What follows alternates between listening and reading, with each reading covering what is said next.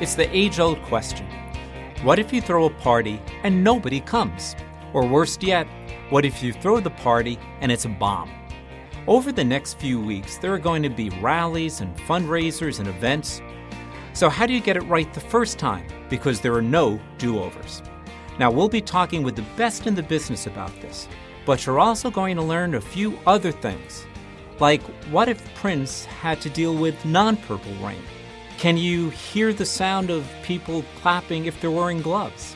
And how do you get a future president of the United States off the stage if he's running a little bit long?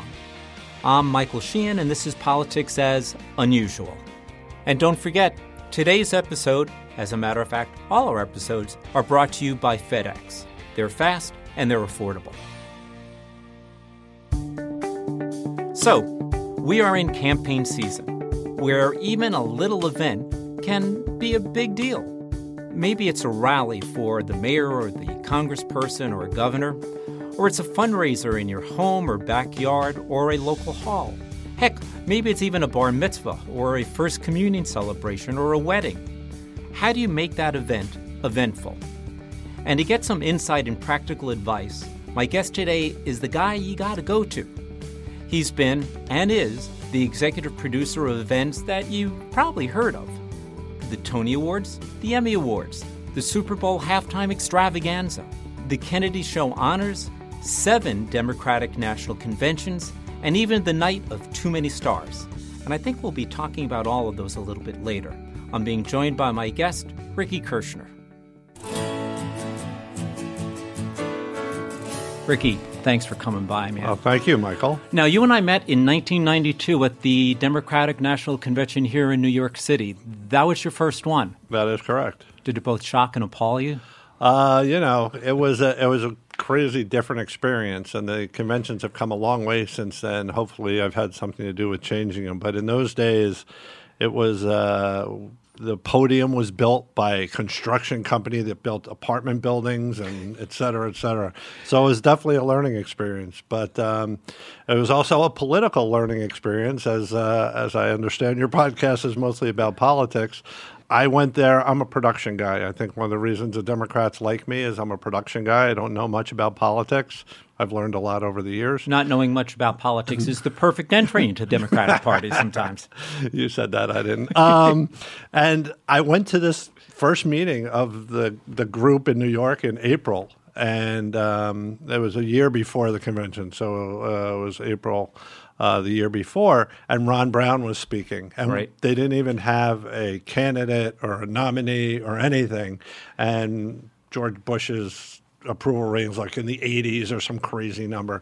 And Ron Brown is going, we're going to win this thing. We're going to, and all the Democratic kids are screaming and yelling. I'm looking at everybody going, these people are out of their minds. There's no chance. Now, before we get deep into the event stuff, there is something that I've imposed upon you before to talk about, and that's your dad.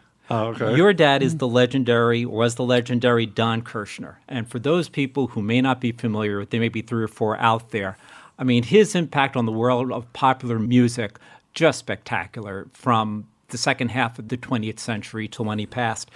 I just read that he actually had an office in the Brill Building. He did. Actually, his office wasn't in the Brill Building. It was next door, but he had a lot of writers and things in the Brill Building, a lot of connection with the Brill Building.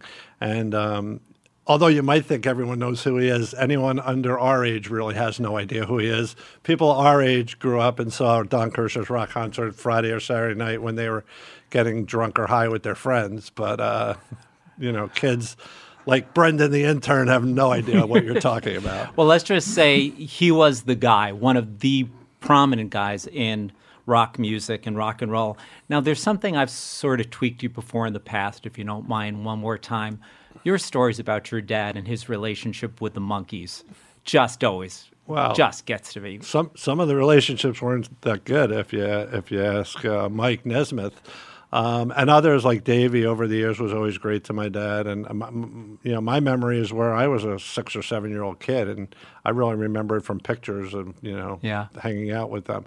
But I'll say this about, growing up with my dad and doing what I do now is being around talent a lot as a kid. was really important to my development, because now when I'm around talent, I'm not intimidated by them. I'm not like starstruck. I get Bruce Springsteen, I get impressed. But, When you start to think of the idea of an event, be it a rally, be it the Tonys, be it anything that you want to put on, what's the first step? Because I'm sure a lot of people want to do something. We're in the middle of election season. They want to do something. What's the first step? How do you start? I think the most important step is, why are we here? Like, even in an election season, are we here to fire up the base? Are we here to raise money? Are we here to get our message out? There's a lot of different reasons to be here. You know, the shows I do now, it's pretty obvious why we're here. Super Bowl halftime, we're there to entertain and, you know, hopefully get a great audience. The Democratic Convention, obviously, get our message out and fire up the base, Tony Awards, et cetera, you know, bring Broadway across America and honor some of the great performances and shows of the year. But I think most important, you got to figure out, why are you there? Mm-hmm. How long ahead of time do you start to ask that question and then start to act on it? How long does it take? Well, the next Super Bowl is in February, and we're talking about it. I've already been to Atlanta and looked at the stadium. We're already talking about musical acts. We're already trying to figure out how we build a stage and get it into the stadium, et cetera, et cetera. So there's one example. On the flip side of that, the Tony Awards are next June, but yet the nominations don't come out till about May 1st. And until the nominations come out, the most we can do is get a host, deal with the set and some look issues, but really the nominations drive it. So the show really determines the timeline. Right. One of the interesting things about some of the things you've been involved in are some are indoors and some are outdoors. Outside of the fact that, well, I'm in a football stadium, by definition, with very few exceptions, it is outdoors. Is there a preference for one over the other? Is there an impact the indoor-outdoors has on the nature, the quality, or just the feel of the event itself? I'd say it definitely has an impact, and I'm not going to say it's negative or positive. It just has an impact. For instance, when you're indoors or even in an enclosed stadium, you can rig lighting, you can rig tricks, you can hide some stuff. And certainly in an indoor arena or a theater, lighting becomes super important. Right. On the flip side of that, you know, we did a Super Bowl 50 was out in Santa Clara with Beyonce, Bruno, and Coldplay, and it was daylight. And a lot of the things we would have wanted to do for a Super Bowl 50 and something of that magnitude, you just can't do because of daylight. So you can hide a lot of things in an arena. So I don't think it's so much indoor-outdoor as daylight, not daylight.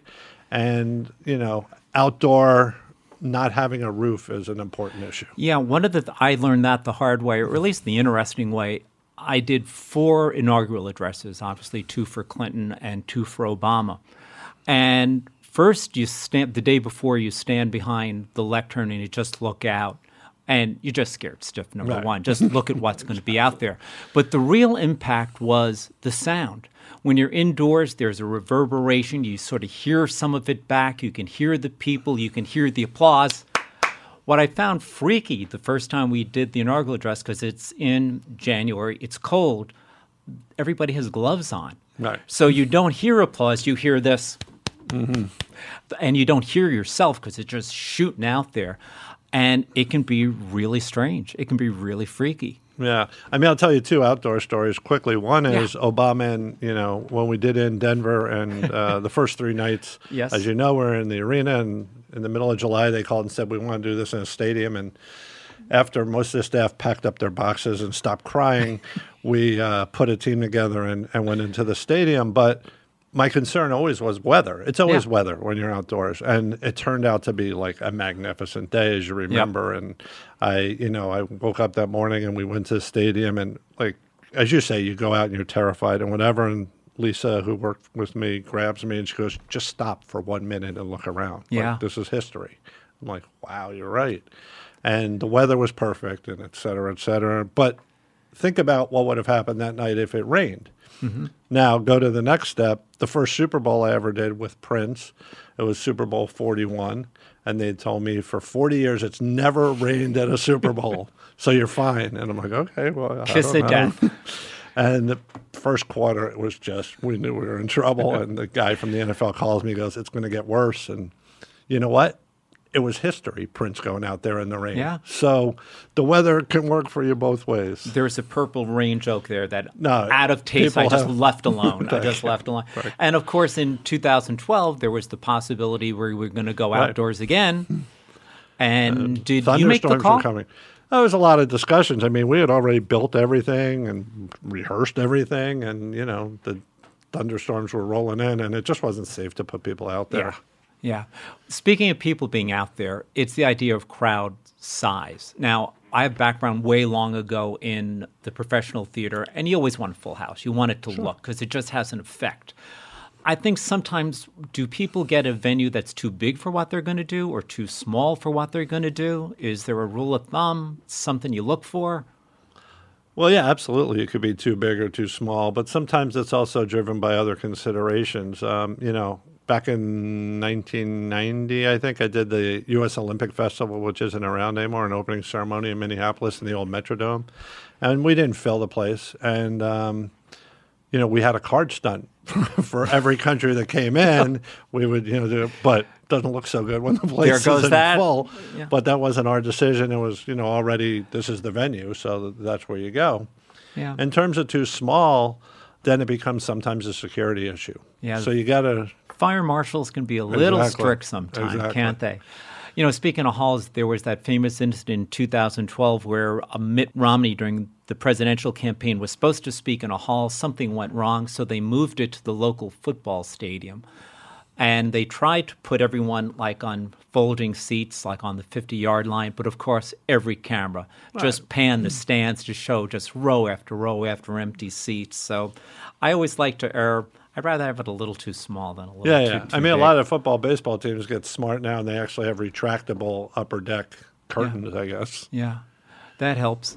Once you start to do that, then one of the calls you have to make ahead of time is there going to be an MC? Is there going to be somebody who sort of runs the show on stage? Now, during the conventions, we have, by the way, I'm not sure most people know the phrase, the voice of God on the whole, that you have an announcer. Right. But if you don't have an announcer, you need an MC. And you've been involved in a lot of shows that had to have masters of ceremonies. Right.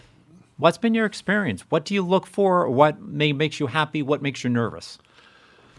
Well, it's an interesting question. It's always something that comes up. And once again, why are we here?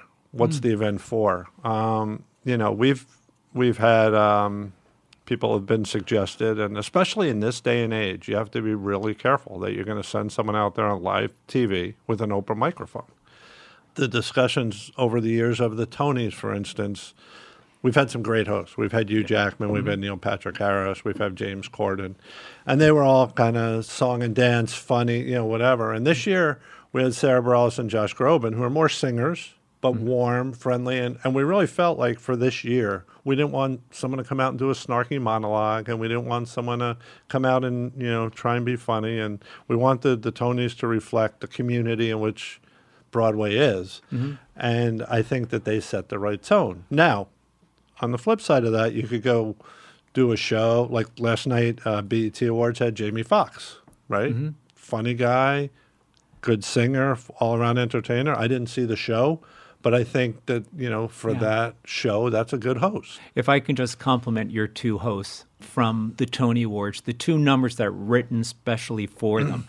First of all, it just hit the heart of everyone who's ever been in the theater. The opening number dedicated to the people who are not going to win, to all the losers, because there were more losers there that night than there are going to be winners. And then the thing that no one has ever understood who's not been in the theater is the grind of 8 shows a week. And they did a song about how tough it is to do 8 shows a week. And let me tell you, if you're doing Hamlet or if you're doing Les Mis, that 8th show on Sunday, that is a bear. Yeah. And, you know, that was the genius of our hosts. And Sarah Bareilles actually wrote the open with help from Josh and a woman named Shayna Taub. And It's so funny. I mean, we've gotten so many in this business. You get a lot of demos. Demos are records that someone just on a piano bangs out and sings, and they sing as poorly as I do. And Sarah sent us a demo of the 2 songs that literally you could have put on the radio the next day, and they would have been hit songs. It was Sarah Bareilles singing a demo, and you're just like, wow. Isn't it depressing how good some people are? It's crazy. She's crazy talented. Now, those people are going to appear on the stage. And let's talk about that quote-unquote stage, that background, what people see. You know, it's like, how do you draw a picture? Where do I start? When you think of that idea of the backdrop, of what people are going to see behind the person who's up there speaking, what do you think about? And particularly for those people who may be doing a political rally where they don't exactly have a ton of money. What's your advice about the backdrop? Well, a couple things. I like to start with a sense of place. I really believe that, especially in the award show business, a lot of people have gotten into let's get really sparkly and cool and fancy and bright lights. And I'm like, well, we could be anywhere. What show is that? So like on the Tony Awards, we make it look very New York. It's got, sort of a subway tile feel to it, a brick feel. And when we did the Emmys this year, I really wanted a sense of place. And we built what was a replica of a outdoor soundstage as if you're on a studio lot. And then we used the walls of the sound stages for projection surfaces. And we had a red carpet and other things so that you really got a sense of place. And I do think that's important. Yeah. Now, when you get to a Super Bowl, it's a little different. But in this day and age, like I watch sports way more than I should, but a lot of the press conferences, which used to have a step and repeat as a backdrop, they now have LED because LED is not that expensive anymore. And so the sponsor name changes behind them and whatever. So even on a local level or a smaller rally, you could almost go LED. Right. If you want to put a logo up, if you want to put a message up, if you want to put certain things up. The thing you have to be careful about with any backdrop is what's sticking out of the person's head in the close-up and the wide shot. Have you ever had a bad example of that? Or when you avoid it? I'm sure in rehearsals. We try and get around it. Yeah, but, spot it. But here's a problem with the Democratic Convention and other news-type events is we don't control all the cameras. Right. Tony Awards, Glenn Weiss, who's my partner, is the director, and we control every camera in there. But you go to a Democratic Convention, and you've got how many? 50, 30 news organizations with their own cameras. You just can't figure out every angle that everyone's shooting from. Yeah. One thing you did that was kind of stage-related up in Boston when John Kerry was the nominee. For the final night, the 4th night, you built an extension that went literally into the audience. So instead of a proscenium flat shot, he was out there. And you built it that night, that Wednesday night. And Thursday morning, I came in just to look around to give the senator some advice. And I stood out there, and I was just surrounded by empty seats. And, of course, I flashed, well, now let's put people in. Holy crap, this is scary. And I had this sense of, if you remember the movie The Titanic, where Leonardo DiCaprio and Kate Winslet are at the edge, I thought, that's what it's going to be out there. So we had a little talk with the senator saying, just, you're going to be in the middle of people. And it was freaky, and he did a great job, but boy, it was scary. It was scary. See, Michael, your job is supposed to comfort them, not go, holy shit. But thanks a lot anyway. And anything I can do to help, that's what I'm there for. Bill Clinton's the master, as you know. And, sometimes he's gone long. Sometimes. We'll get to one of those later. Oh, okay. But, by the same token, I've done a ton of speeches with him, as you have. And you usually get it before he starts, so you can follow and you know when to cut to certain things. Right. And I've never seen anyone who will go off the page, like talk about something that's nowhere on the page, and come right back to where he was on prompter or in his head. It's an amazing skill. Yeah, a little later I'll talk about the one time he didn't get back to it. But ever since then, I think he learned from bad experience. But, the idea I wanted to get to is, especially on the conventions, and this does deal with local conventions and local candidates, that podium, that lectern, almost becomes like an anchor that can drag them down. And outside of just having them walk the stage, that podium is just a tough thing to deal with. Well, a couple things on that. And in a local environment, it's a little easier to deal with. But We've worked really hard over the years at the Democratic Convention to bring the podium down as low as possible. When we first started in 92 and 88, before I did it, which is one you did, they were way up there. Yes. And I remember some of the old Republican ones where it felt like they were talking down to the people. I'm not going to use that word. And they felt like they were talking down to the people. And we really looked at that and said, we want our speakers to be down amongst the people as much as possible. Now, that's driven by a lot of things, down as much as possible. You still need to get ADA lifts built into it. You still need some way to come up from underneath. You still need some way to have cable management underneath. Right. So you're not getting much below 6 feet. Right. But they used to be at 10 or 12 feet. Yeah. So I think bringing it down to the level of people is an important thing. So when you throw in the two complicating factors on top of that of sound, that of light, if you told people who are really doing one of their events for the first time, which is the trickier one or which is the more important one, what should they be more concerned about, more worried about? Well, I work with some of the best lighting designers in the business, so they're going to hate me for this answer. But I think audio is an important thing that a lot of people overlook. It's called audio-visual for a reason, and sometimes we forget the A part of it. But I could go out and make a beautiful set. It'll look amazing. And if I can't hear the guy, it's useless. Yeah. I've just wasted all my money. Whereas on the flip side, if I have perfect audio and the message gets across, I could probably light you with one spotlight, and not a lot of people in the audience would know the difference. Yeah, that's true. I remember once in the theater, we were doing a preview to a Broadway musical, and the light board went down. And the most that we could do for the preview was we could just light 4 general areas. So with a combination of all 4 or just 3, it was enough to get through a preview. Sure, they're cheap sheets anyway, or what do they want? But if they couldn't hear, man, we weren't going to go anywhere. So and it's an excellent point. There was a couple of years, like it was freaky, 2 years in a row, the Tony dress rehearsal, we'd come in the morning and the audio board wouldn't boot up. Ooh. Right? We couldn't rehearse. Yeah. Now, if we had audio and the light board went down, we could figure out a way with emergency lighting or whatever to at least illuminate the place. Yeah. So one last thing about this before we start to talk about the people on the stage. And I guess this is more about the halftime show at the Super Bowl and even some of the award shows. Do you think we've been locked in an arms race? The next one has to be bigger than the last one, flashier than the last one? Conventions? No, both conventions and award shows and Super Bowl shows. Super Bowl, you're probably locked. I don't think you can do a cappella. Yeah, we've gotten to a big point on the Super Bowl, and a lot of it is driven by the venue, how big you can get. It's funny, I can't name names. Been talking about someone this year that I thought would be really interesting because people would say, how could you build a show around that? Because it's not a big sound and it's not, heavy music.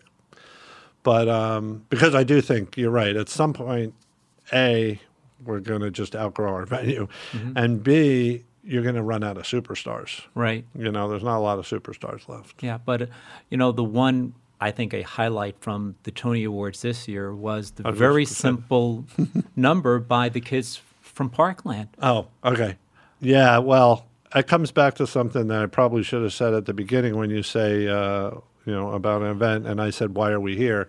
I also think it needs to come from the heart and have emotion, and we... obviously, a horrible reason to have them on, but the emotion and the feeling that they brought to the show was amazing. But I also thought you were going to bring up the band's visit, which in the midst of tap dance and big numbers and whatever, 2 people relating to each other on the stage, and Glenn shot it beautifully. Yeah. Also, every show can't be. I can't do this up here because it's a podcast. Can you translate? Yes. He's holding his hand really high over his head. I mean, every show can't be up there. You have to have some emotion. You have to, and we talked about on Super Bowls, Lady Gaga, I know a lot of people only want to talk about jumping off the roof, but there was also that down moment where she's at the piano. Yeah. It's just her, and you can hear her voice. Yeah. And you can go, wow, she can really sing. Yeah. And you need to have all those moments in a show.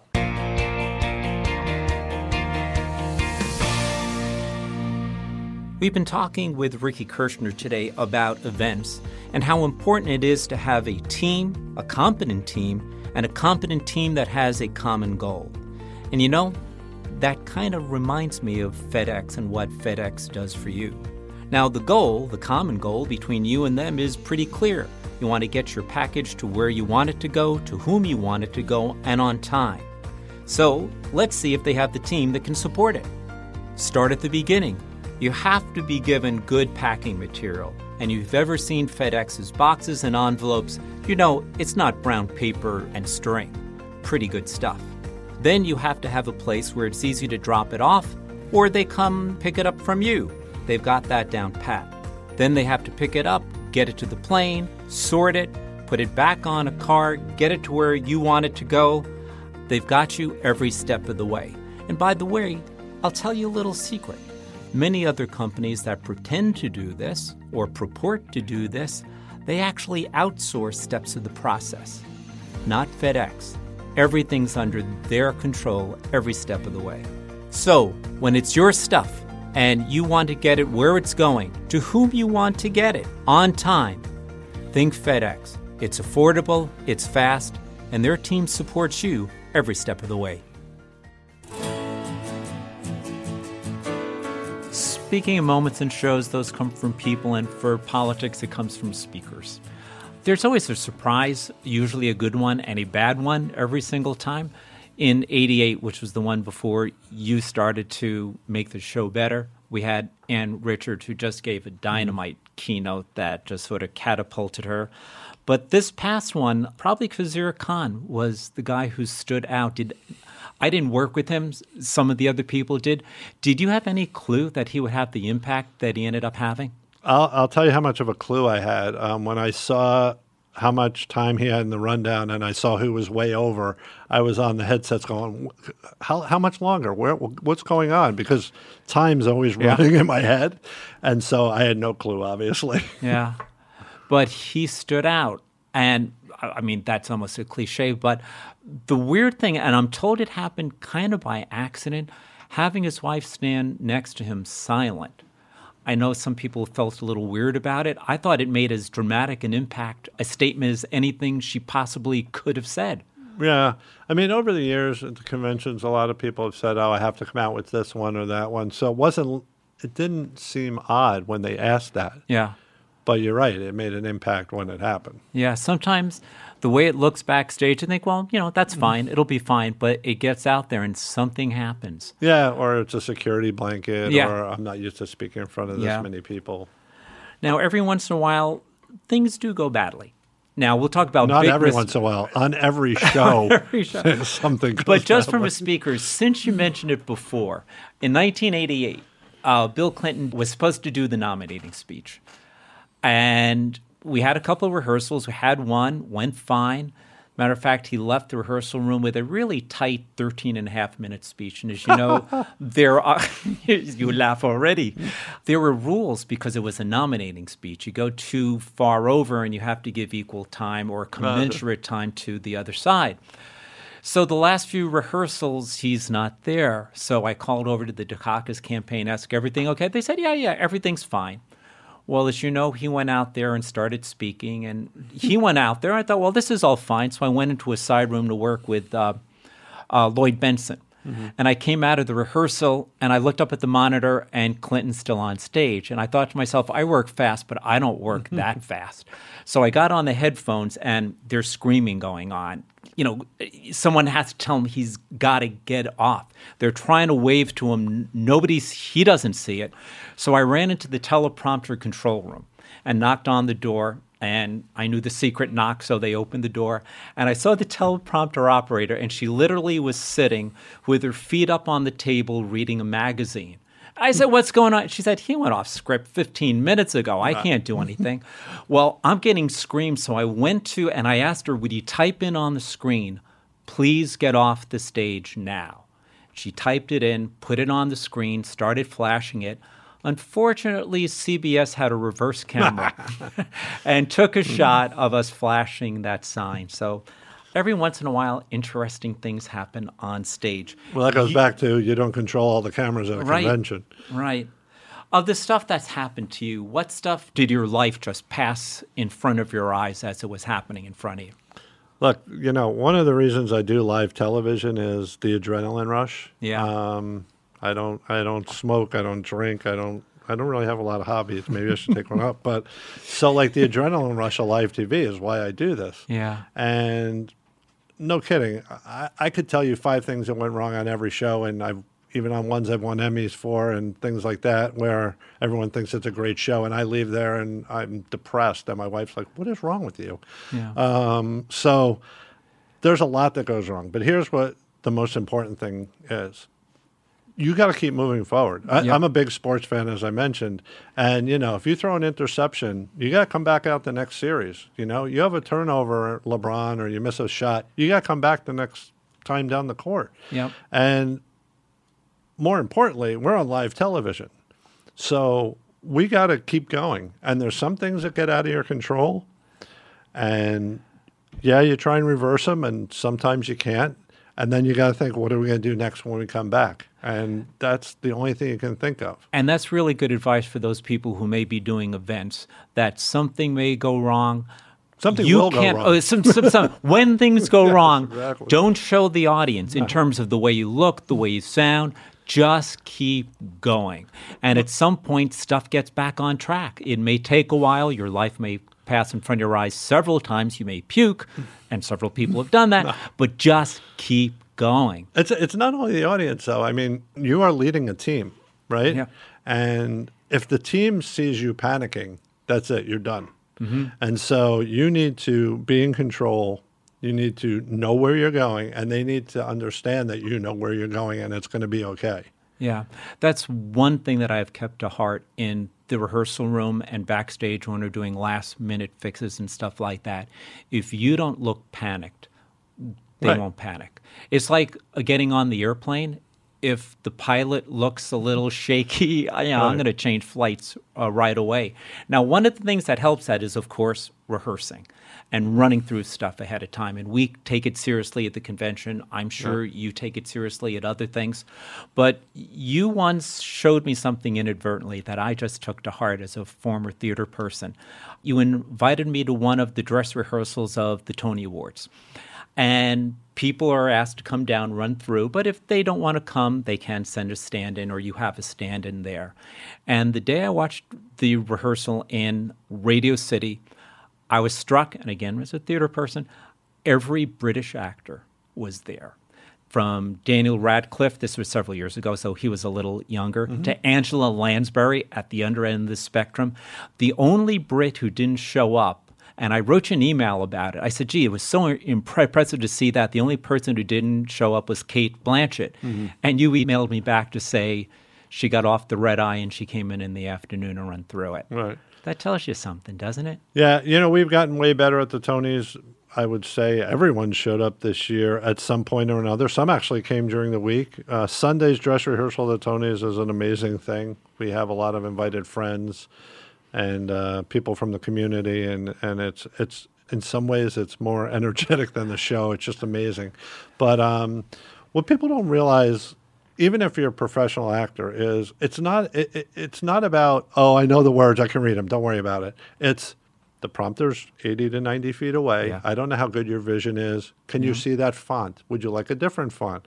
Is it too fast when we're scrolling? We'd like to hear your cadence. You know speech better than I do, but we want to hear your rhythm. We want to hear your tempo. We want to, because we want you to look good. It's not if you screw up, no one's going to say, boy, Ricky really didn't produce that speaker right. They're going to go, Michael really doesn't know how to speak. Right. So you're helping yourself. And there's just, to me, I've always been struck by when you walk out there, just the look of it.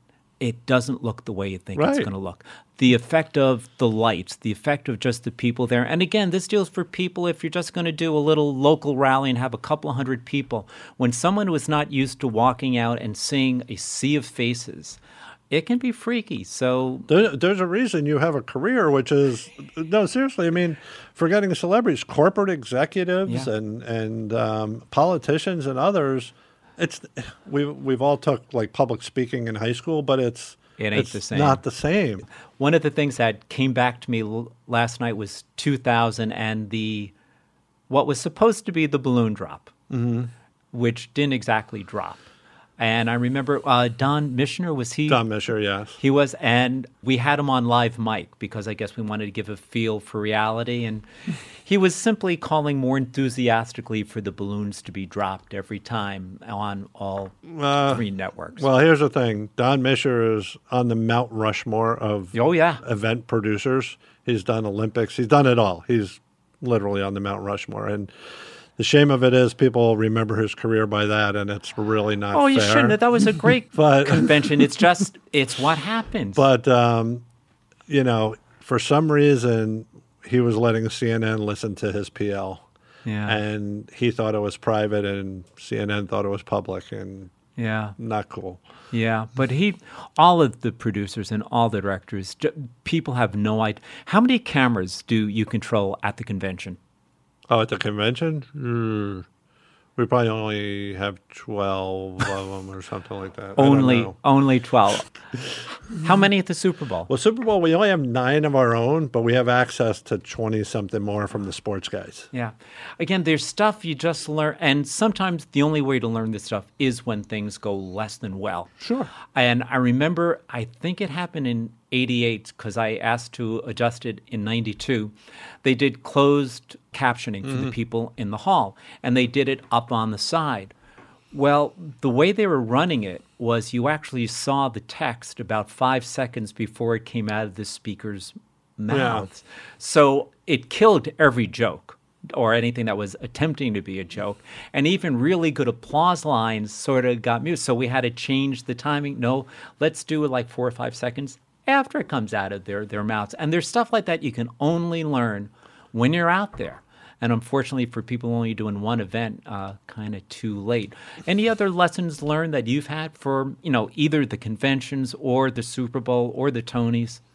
Oh, wow. We could do hours on lessons I've learned. I just think, once again, a couple of things. One, the team's the most important thing. Yeah. And once again, sports is ingrained in my brain. But if you... Two things. One, you have to rely on a lot of people. You can't do this by yourself. If you think you can do this by yourself, you're fooling yourself. So you have to rely on people down the line that are going to back you up or get you to a place where you really want to be. And so that's, A, the most important. And B, a good idea can come from anywhere, or a good save can come from anywhere. Over the years, we've had people in our talent department come up with an idea, runners come up with an idea, and it might be a germ of an idea that we've made into something. But you always got to be open and listen. And, it's not only your idea that's the right idea. Right. Again, I'll go back to 88 before you came. Jesse Jackson went out to do his speech, and it was of some length, appropriately so. That's not a criticism. Appropriately so. Well, no one told us that he has an allergic reaction to air conditioning, and that it can affect his voice, and he'll start to lose his voice. Well, that year, because it was going to be in Atlanta, in a less than a well-ventilated place, they had built an air conditioning vent, or at least a blower, in the base of the lectern that would blow a little bit on the speaker to keep them cool. We didn't think to tell the Reverend Jackson that. He went out, one of his people came, panicked to us backstage saying, you got to turn that off, because he's going to lose his voice halfway through the speech. So, of course, they shot the Reverend very high, and one of the stage managers crawled out in the middle of the convention with cardboard and Scotch tape. Right. Taped the vent so we could finish the speech. Wonderful things you only learn out there.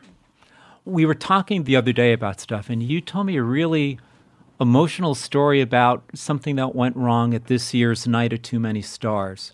Well, what happened was we had a woman, and I'm sorry I forgot her name right now, who's autistic, and she has a talk show, and she's interviewed like Channing Tatum and other people in her living room, and on the web, I think.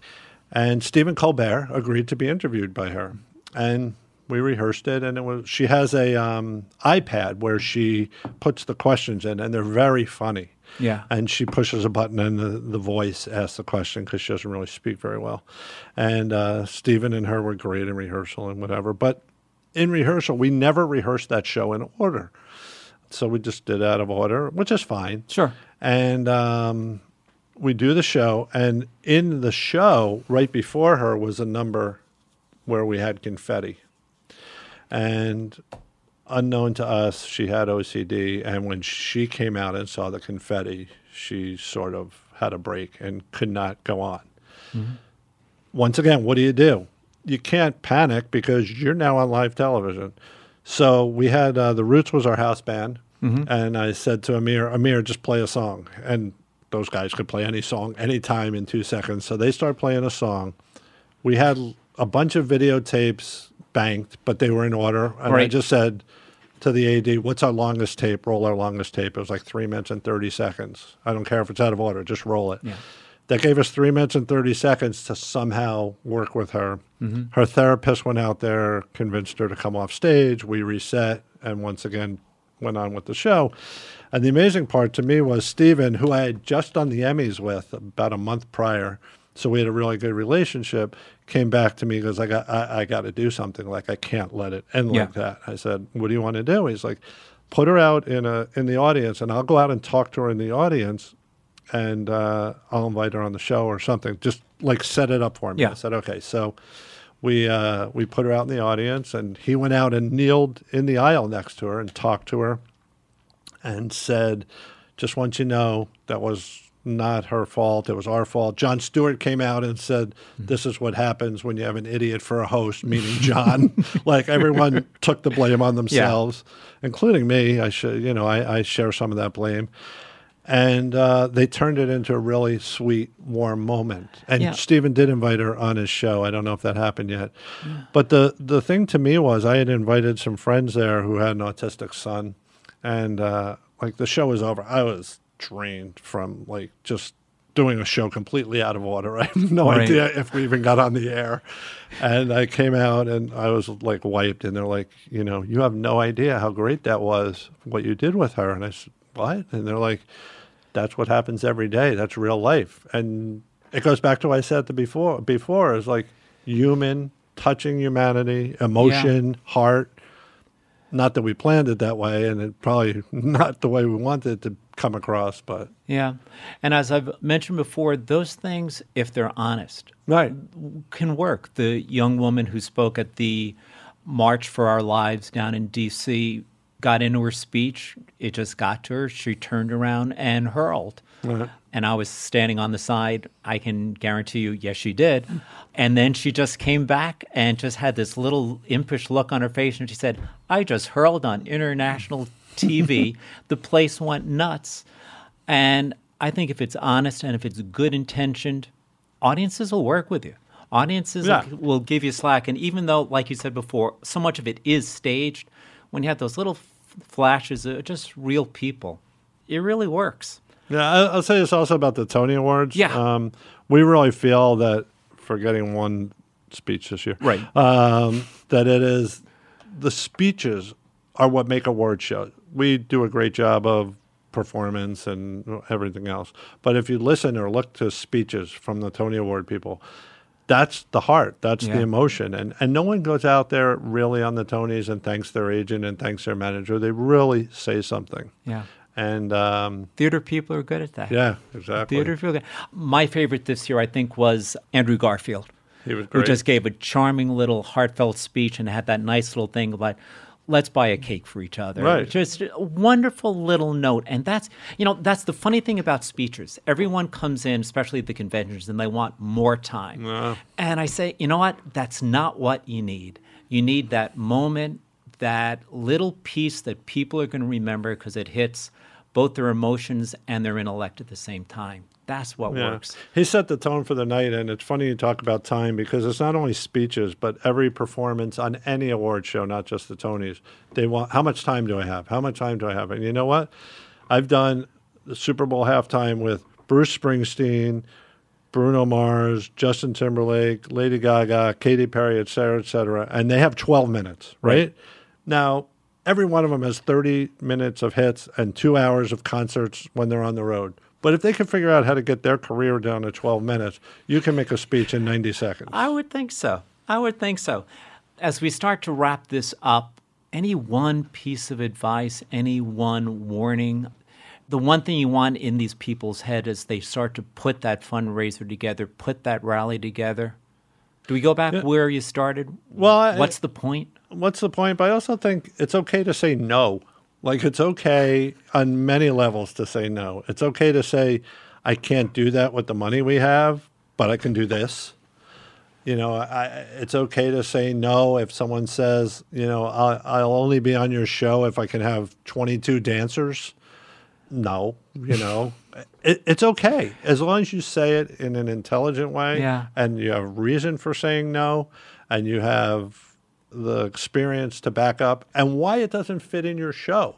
Yeah. You know, I've been on tons of things where people are like, I want to come in and do this. And you're like, that's not what our show is. Like you're actually in the wrong show if that's what you want to do. Right.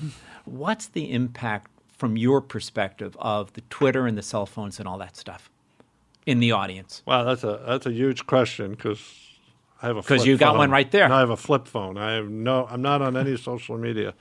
And it's funny. That's why you're still sane, my friend. I know. You know, if you went, I saw Springsteen on Broadway this year, and they're very adamant about no pictures, no this or that, and Bruce will pose for a picture at the end, right? And if you go, it's so distracting at a Broadway show when someone has a camera or whatever. I've been to Bruno's shows where he literally has stopped the show and said, "You're here to enjoy me. Stop filming me and watch me." Yeah. And I read something years ago when my kids were young that said, don't experience your kid's life through the lens of a camera. Have the experience. And so on the flip side, I have very little footage of my children. Right, because we're the ones who take the damn picture. Right. No, but I have no pictures of them because I go and I experience their life. And I don't have a lot of pictures of them. So I'm kind of anti all that stuff. Now, on the flip side, most of my clients will ask, how do we get this out on social media? How many Twitter followers do they have? Blah, blah, blah. So it's a double-edged sword. Yeah. I don't have a good answer for you. I think there are times that it's appropriate. Obviously, if you're a sporting event, Super Bowl, everyone's got a camera out. Not much you can do about it. And it's funny because you have to react to that. This year at the Democratic Convention, we actually did a card stunt at the end in the upper decks where we did and we've done them in Super Bowls, and you're always worried, are people going to actually do it, or are they going to try and film what you're doing so they can't hold up their own card? And it's a long discussion. Yeah. Because people aren't engaged the way you want them to be. Thank you so much. I really appreciate it. And you have been listening to Ricky Kirschner and Michael Sheehan, and you have been listening to Politics as Unusual.